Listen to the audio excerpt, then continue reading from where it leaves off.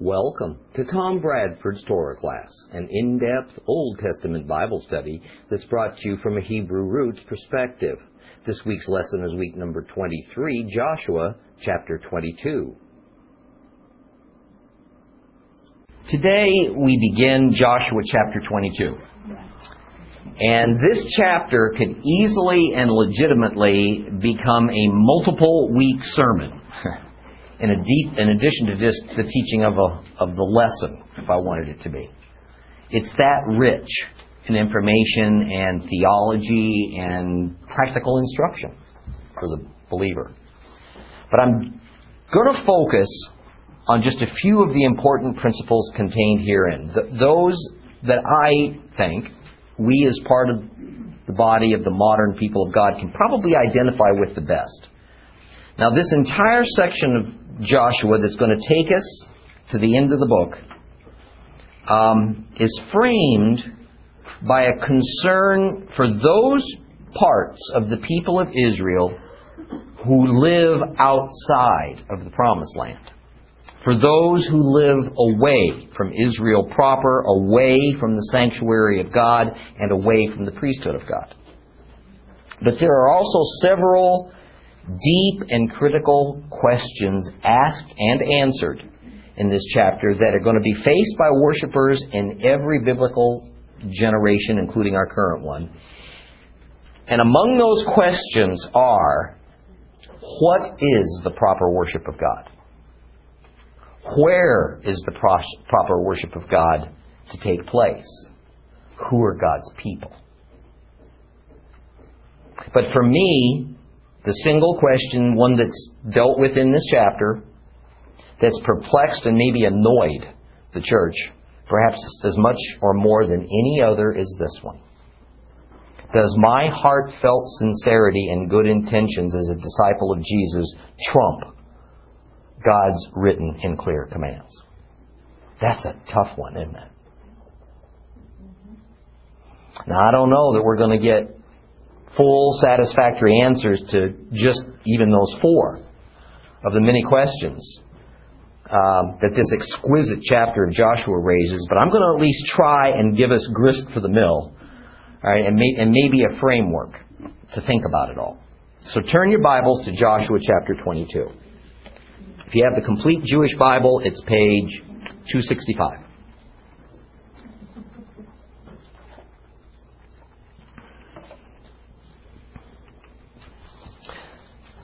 Then Joshua called the Reubenites, the Gadites, and half the tribe of Manasseh, and he said to them, "You have done everything that Moses, the servant of Adonai, has ordered you to do, and heeded what I said and all the orders I gave you.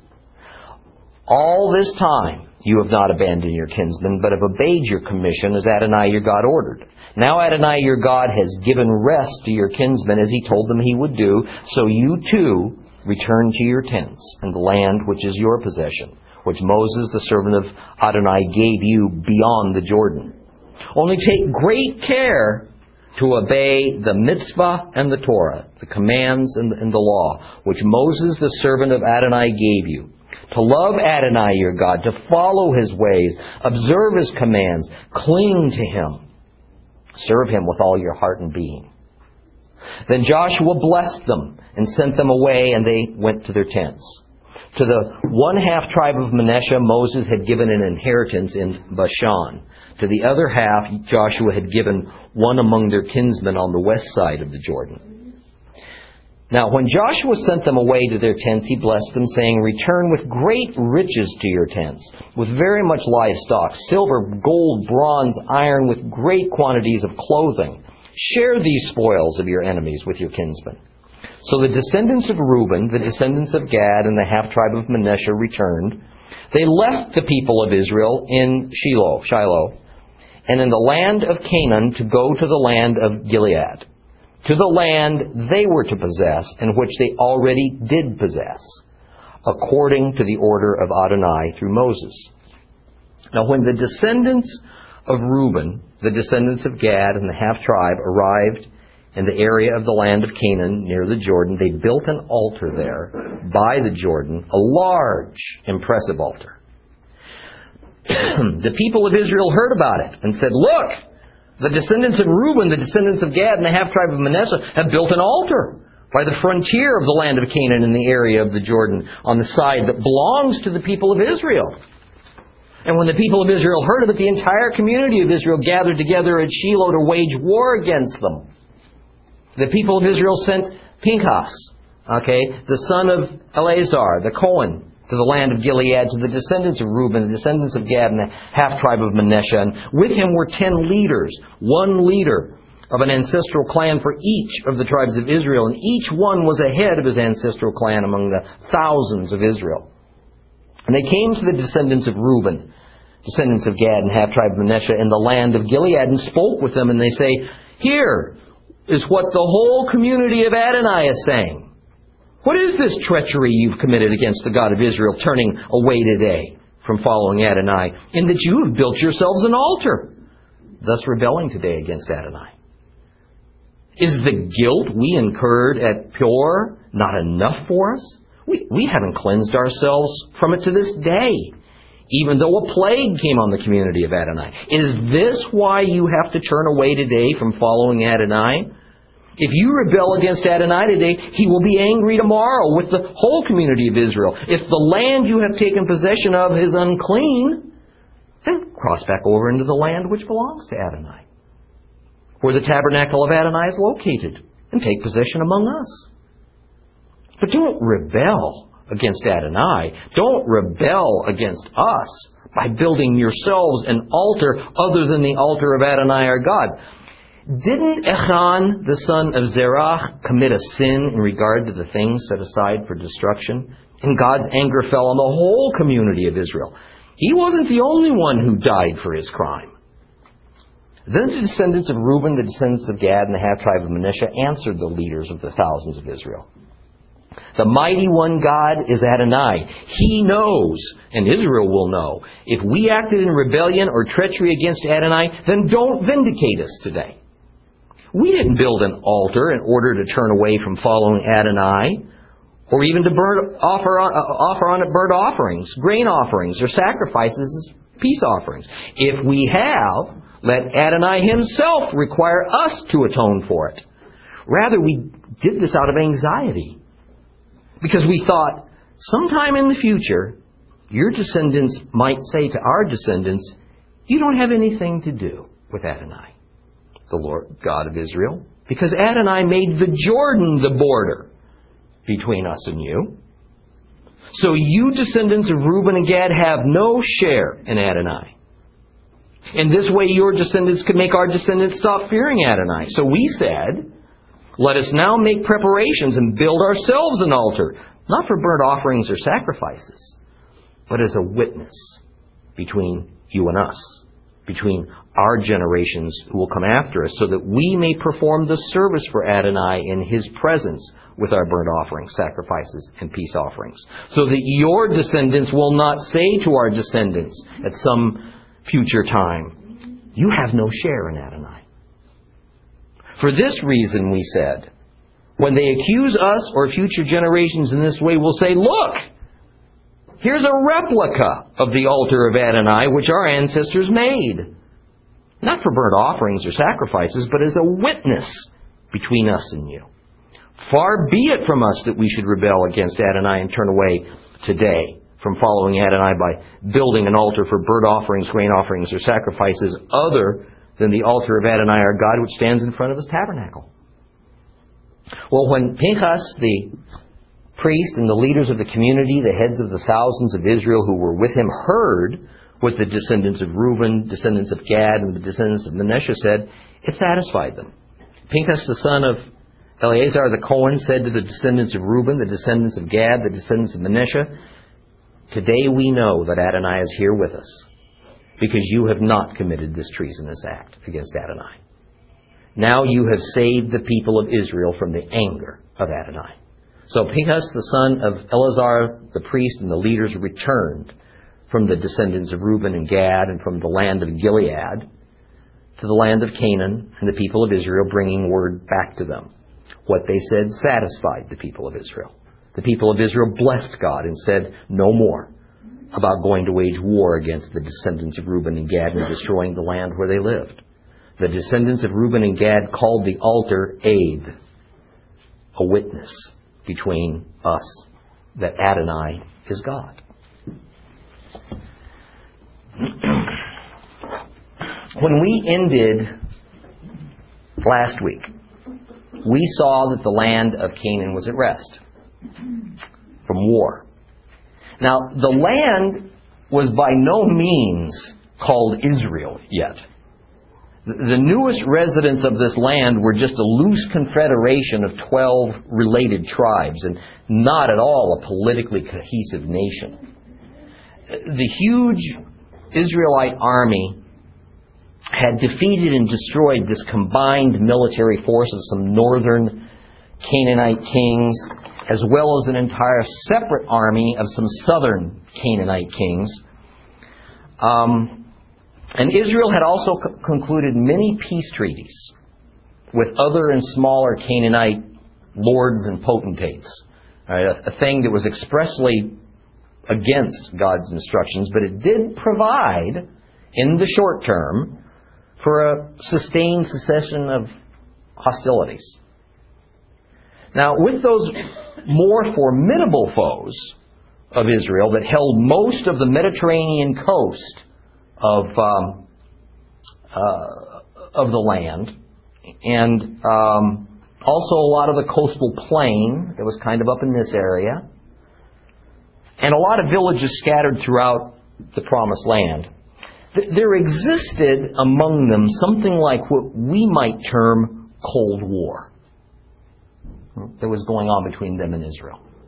Israel knew full well that these remaining enemies were dangerous and they weren't to be trusted. And the remaining enemies knew full well that at some point Israel would likely decide to try and annex their territory because Israel's well-known theology demanded it. This was no military secret. Okay. But for now, both sides were satisfied to not be engaged in bloody battles with one another, and thus they coexisted side by side in an uneasy, but nonetheless peaceful arrangement for the moment. Well, this lack of hostilities permitted Joshua to finish dividing up the land among those final 7 tribes who had yet to accept their land inheritance. And once that was accomplished, then the Levites could be given cities to live in. And we just finished studying that. And once that was accomplished, the cities of refuge for accidental manslayers could be established and set into operation. And once that was accomplished, there was no further need for a combined army of 600,000 men from all the 12 tribes of Israel. Look, God is mysterious beyond measure, but mankind is anything but. Mankind is generally predictable, pretty simple in our behaviors and reactions. Our problem is that we tend to deny our own predictability, and thus history is doomed to repeat itself. Okay. A whole series of events had to happen among the Israelites and their Canaanite enemies, all in a very logical, very visible, very customary way, so that man would do what was obvious for him to do as he moved along from one typical step to the next. God full well knows that. And even though much of what He knows we're going to do is wrong and cowardly and disobedient and self-destructive, He's still able to use that to achieve His purposes. And that's what was happening in the Promised Land, just as it still is in our era. Well, the initializing event of Joshua chapter 22 is this. The troops of Gad, Reuben, and half of the tribe of Manasseh that took their land possession on the east side of the Jordan River, in the area called the Transjordan, means across the Jordan, are really no longer needed to serve in the army because the reason for their participation in the conquest of Canaan has been accomplished. So, since they have been true to their word, Joshua will be true to the promise made to them. And that promise is that they can keep their land on the east side of the Jordan as their own, but they had to send a sizable number of troops to help the other 9.5 tribes seize Canaan. Turn your Bibles back a few pages to the beginning of Joshua. Go to Joshua chapter 1. We're just going to read a few verses to remind us what went on here.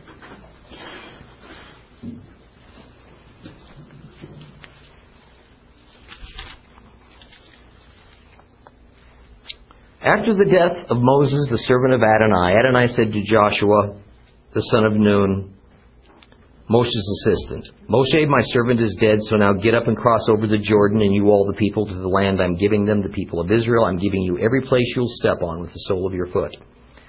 All the land from the desert and the Lebanon to the great river, the Euphrates. All the land of the Hittite and on to the great sea in the west will be yours. No one will be able to withstand you as long as you live. Just as I was with Moses, so I'll be with you. I will neither fail nor abandon you. Be strong, be bold. For you will cause this people to inherit the land I swore to their fathers I would give them. Only be strong and very bold in taking care to follow the Torah, which Moses my servant ordered you to follow. Do not turn from it, either to the right or the left. Then you will succeed in wherever you go. Yes, keep this book of Torah on your lips and meditate on it day and night, so that you will take care to act according to everything written in it. Then your undertakings will prosper, and you will succeed. Haven't I ordered you, be strong and be bold? So don't be afraid, because Adonai your God is with you wherever you go. Joshua instructed the officials of the people to go through the camp and order the people prepare for provisions, because in 3 days you'll cross this Jordan to go in and take possession of it. To the Reubenites, the Gadites, and half the tribe of Manasseh, Joshua said, remember what Moses, the servant of Adonai, ordered you. Adonai your God has let you rest and will give you this land. Your wives and your little ones and your livestock will stay in the land Moses gave you on the east side of the Jordan. But you are to cross over armed as a fighting force ahead of your brothers to help them, until Adonai allows your brothers to rest, as he has allowed you, and they too have taken possession of the land Adonai your God is giving them. At that point, you will return to the land which is yours and possess it, the land Moses, the servant of God, gave you in Aver ha-Yarden to the east towards the sunrise. Thus, what is happening here in chapter 22 is closure. The book of Joshua begins with the enlisting of Reuben, Gad, and half the tribe of Manasseh to fight alongside their brethren for Canaan, and now the book ends with victory and their honorable discharge from the military service. Now, what must have been some type of formal ceremony, Joshua tells these 3 tribes, 2.5 tribes technically, that they have kept their word, did as God told them to do, and the result of their obedience is that God has fulfilled His promises in a timely manner. If we go back and look again at Joshua 1:15, the verse says that the Transjordanian tribes are to remain fighting alongside their fellow Israelites until those 9.5 tribes have achieved their rest in the promised land. Therefore, as a fitting conclusion, we read in Joshua 22:4 that now Jehovah your God has given rest to your kinsmen as He told them He would. So the circle has closed. Rest from war was promised and given, and so now it's time for these 3 tribes to go to their homes on the east side of the Jordan River and to rejoin their families and those left behind to protect the people in the land and to establish their economy. Now notice one little thing in chapter 22, verse 4. Joshua says that the 3 tribes can return to their tents. Now, this is a very literal translation. And it points out something we must always be on guard for in the Bible. The sayings of common speech within a culture don't necessarily mean precisely what they say. Okay. The 3 Transjordanian tribes were not living in tents. They were living in villages and cities in permanent housing. It's just that the language of wanderers, this was the generation of whom most were born out in the wilderness, had become, that language had become embedded in their everyday thought, and so they could just continue to use words and phrases that Bedouins might use. Just as it's common in our own language to use phrases that are really only understood within our own culture, but we never really think about the words and what they mean. So it was then, and we're going to find lots of that in the Bible. Why do we have to be on guard for it? Because otherwise we're liable to take a string of words as a literal biblical principle, but in fact it was only a common idiom that meant something else entirely to those who were speaking it. Now, as part of this decommissioning ceremony of the 3 tribes, Joshua enjoins upon them the words of Moses, a goodly part of which, by the way, comes from Deuteronomy 6 and the blessing commonly known as the Shema Israel. All right. He exhorts the people of Reuben, Gad, and Manasseh to always follow the Torah of Moses, to always love Jehovah with all their hearts and minds. And it's kind of interesting to me that in verse 7 we get a historical footnote that's included in these Hebrew scriptures to remind the reader that Manasseh held 2 separated portions of land. One on the west bank, here's the Jordan River here, one on the west side, one on the east side. Now, there are a lot of reasons for this that will start to become apparent as we go through this and future lessons. But for now, just let me say that without doubt, part of the reason that this was inserted here at this point was to answer the third question that I told you at the outset we would address in this chapter. And it is this: at any given time, who are God's people? Big question. Now, as a final kind of combination, exhortation, blessing, Joshua says that these 3 tribes should take with them livestock, precious metals, and clothing. These items, you see, were the spoils of war that they had won in battle. Now, I've mentioned in past lessons that it was the norm for that era, that every man was allowed to loot and take valuable items from his defeated enemy. It was kind of in lieu of a paycheck. Okay. I can only assume that these items had been authorized by God to go to these soldiers and weren't set apart as His holy property. And in any case, there was apparently an enormous amount of it in their possession. And it was necessary for Joshua to make it clear, really, to the 9.5 tribes that would remain in the Promised Land, that it was okay for these 3 tribes to take their portion with them when they went home. Well, as we read this, we realize we're having one of these kumbaya moments going on here. Or so it seems. I mean, everything is good, everybody's happy, goodwill is flowing, everybody's hugging. But just underneath all this is a psychology that's completely normal but problematic for men. Suspicion and mistrust of one another. It's all well and good and gracious to hug and kiss one another and call each other brother when we're together. It's quite another to behave that way once we part company. The reality is that beneath the surface was simmering an us and them mentality. There was the us of the 9.5 tribes on the one side of the Jordan and the them of the 2.5 tribes on the eastern side of the Jordan. This feeling was mutual, and it was going to lead to immediate trouble. Now, home for the 2.5 tribes wasn't far away. It was just a couple of miles across the Jordan. But it may as well have been 1,000. Because then as now, the Jordan River was not only a naturally occurring geographical boundary that divided territory, it was seen and understood to be a spiritual boundary. To the west of the Jordan was the Promised Land. To the east was outside the Promised Land. Inside the Promised Land was the earthly dwelling place of God. Outside of the Promised Land, He had no home. Now, despite the several decades of training and instruction and experiences, all of the tribes of Israel had jointly lived out in the presence of Jehovah the common ways of the world to which they were all too familiar, clung to these Hebrews like barnacles to a pier.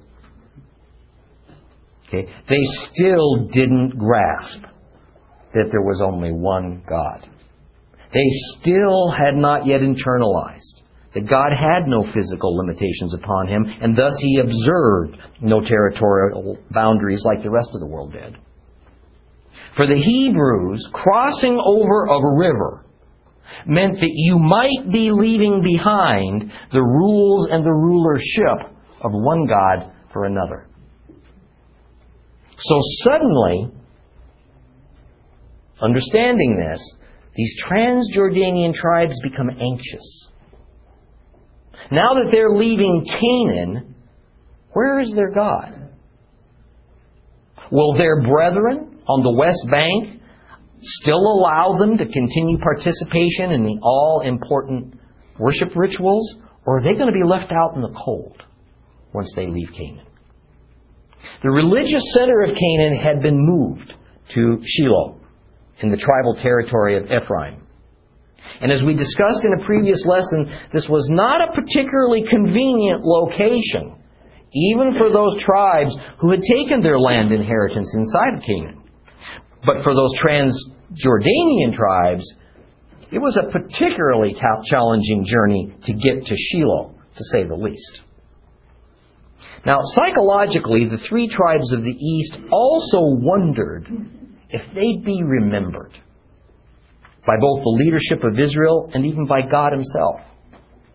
In fact, were they still under Joshua's authority, or had the discharge ceremony released them from submission to Joshua? And if they weren't under Joshua's authority, then were they still part of Israel? In other words, while joy was abounding all around, this was a time of transition and uncertainty, especially for Reuben, Gad, and half of the tribe of Manasseh. Things were changing, but into what? Now, for you congregation and political and family leaders in the audience, what would you do in that situation? Probably the same thing these 3 tribes did. Have a meeting. Okay. The leadership got together, discussed their concerns, and the agreed solution, at least part of the solution, was to build an altar to their professed God, Jehovah. A large, impressive one, verse 10 says. Not a little stone one as a kind of impromptu memorial, but rather something pretty grand and greatly symbolic. Something that would make their people feel better. Now, if you're listening and actually thinking about all this, a good logical question right about now would be, what in the world does building a grand altar accomplish that comforts the people's worry? What about that? Well, guess what? When the leaders of the 9.5 tribes of Canaan found out about it, that was their response too. What could possibly be the purpose of building such a grand altar? To their thinking, it had to be nothing short of those 3 Transjordanian tribes deciding they were going to go worship another god. But just as serious, They built that altar not on the east side of the Jordan, in their own territory. They built it on the west side, on the west bank, in Canaan, inside the land of promise, in territory that belonged to another tribe. As a matter of fact, it was probably Benjamin's. When the people living in Canaan heard about all this, they went ballistic. The tribes that had disbanded their army instantly got it back together. They went to Shiloh. That was the place where the tabernacle was located and from where Joshua ruled. And they decided they were going to make war on their rebellious brethren. The same relatives that had stood shoulder to shoulder on the battlefield for all those years, giving their lives for one another, were about to go to war among themselves. Oh, I could really go in a lot of directions with that one. Look at what we do to one another. Okay? We'd sooner make war in our own family than we would with an enemy. Here was Joshua, for the last several years, pulling his hair out, simply trying to get the last seven of the Israelite tribes to accept their free territorial allotment, a promised gift from God, but they wouldn't do it because it would have meant battling enemies in their territory. Further, each tribe would have had to go it alone for the most part because Joshua's army was in the process of disbanding. Each tribe was now only for itself. A brother Hebrew was getting attacked in a neighboring territory. Too bad. His territory is his burden. A brother Israelite was in desperate need of help to defeat an enemy who was bedeviling him. Too bad. Not my problem. But let a brother tribe upset you.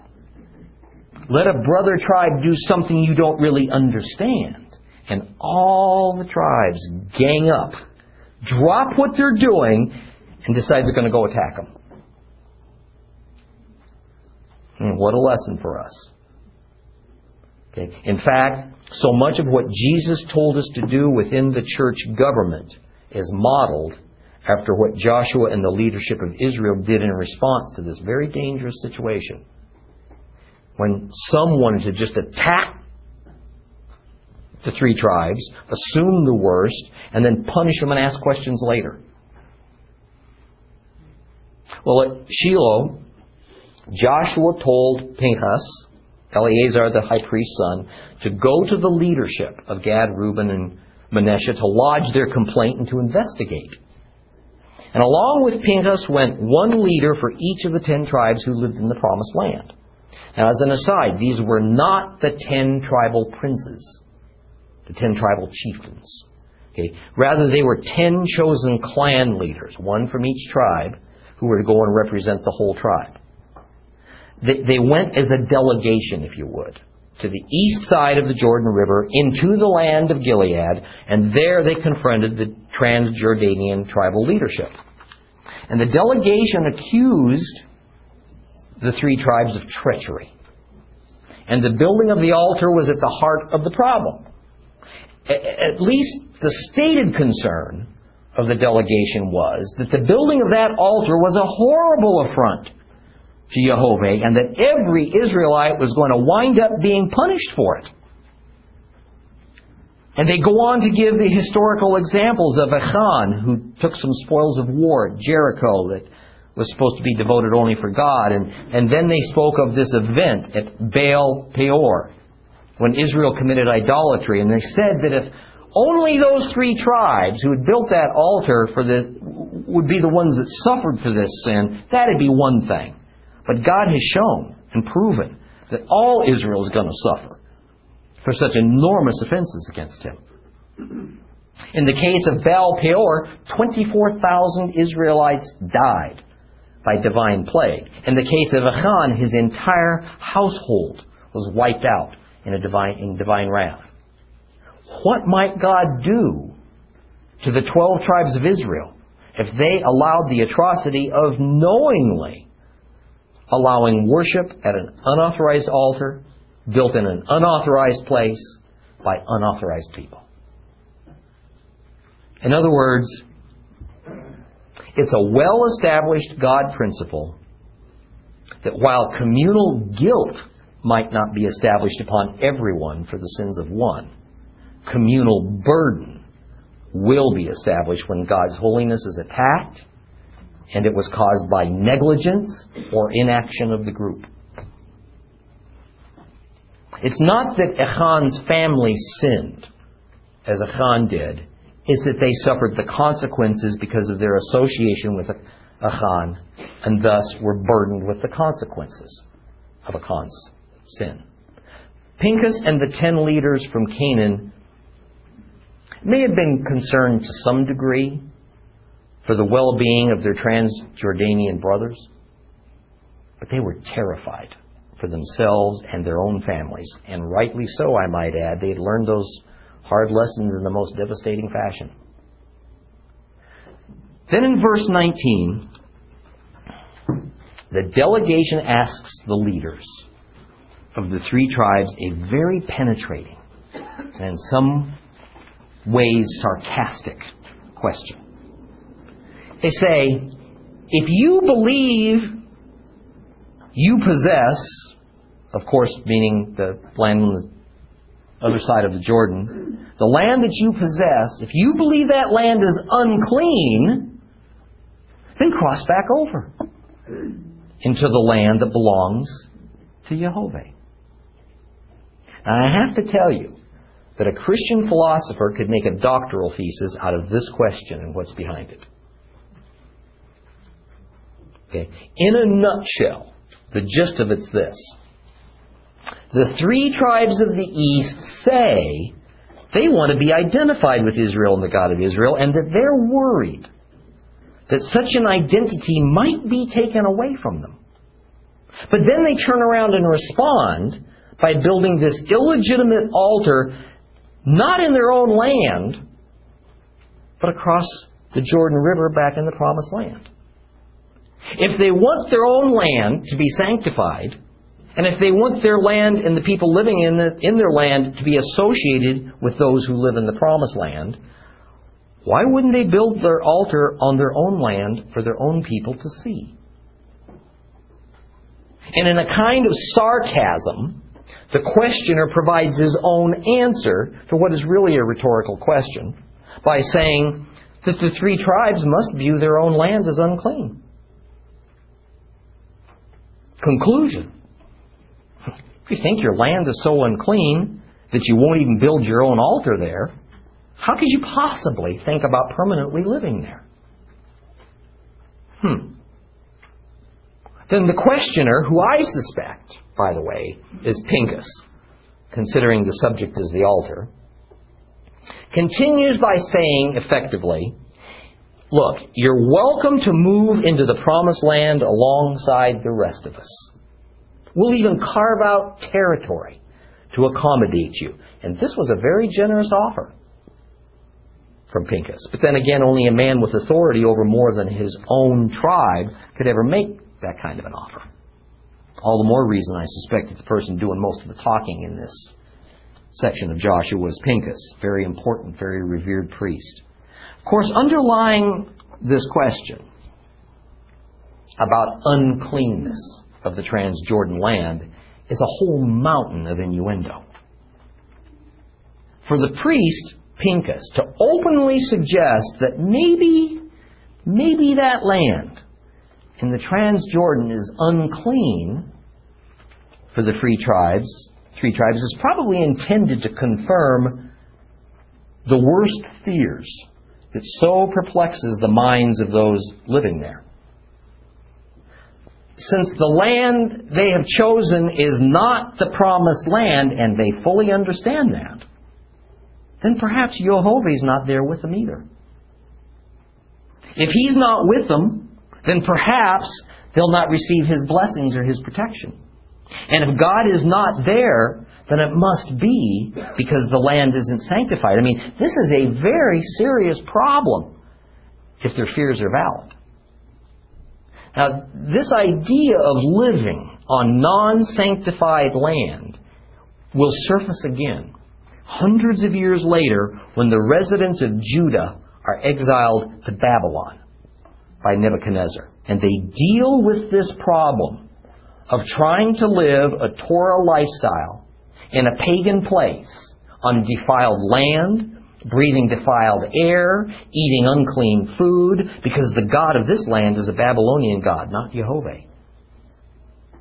Therefore, they lived in a perpetually defiled condition outside the promised land, with no temple to worship in, no priesthood, no altar to atone for their sins. I mean, I cannot stress enough something that I have talked with you about on a number of occasions now. The 9.5 tribes lived in the promised land by their own choice. The 2.5 tribes lived outside the promised land by their own choice. Now, it was not sin per se that those 2.5 tribes chose the Transjordan as their home. In fact, Moses, and apparently God, allowed it without so much as any kind of a recorded warning. But this decision put them in a very precarious situation. Okay? God had promised a land of special blessing and protection, accompanied, by the way, with His personal presence for His people.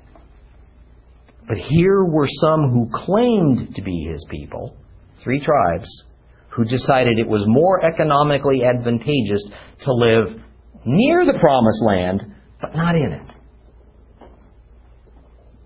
People who said no thanks to God's provision.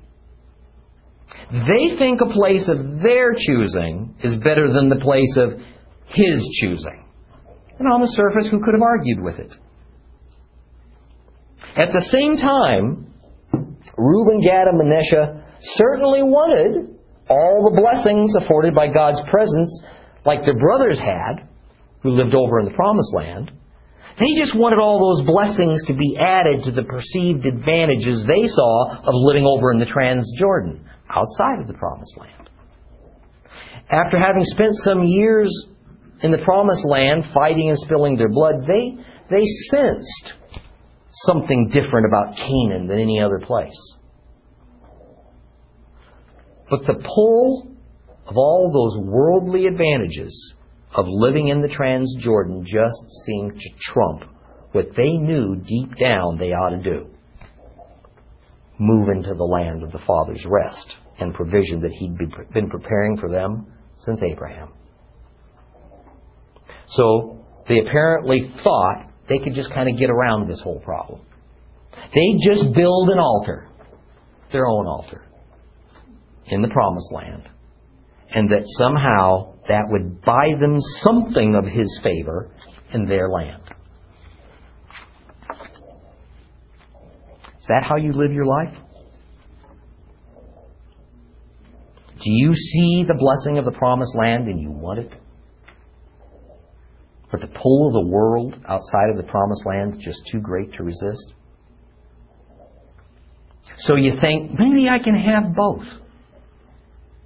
Maybe I can receive the blessings of those who live within the boundaries of God's kingdom while I live outside of it. It never worked out too well for those 3 tribes of the Transjordan.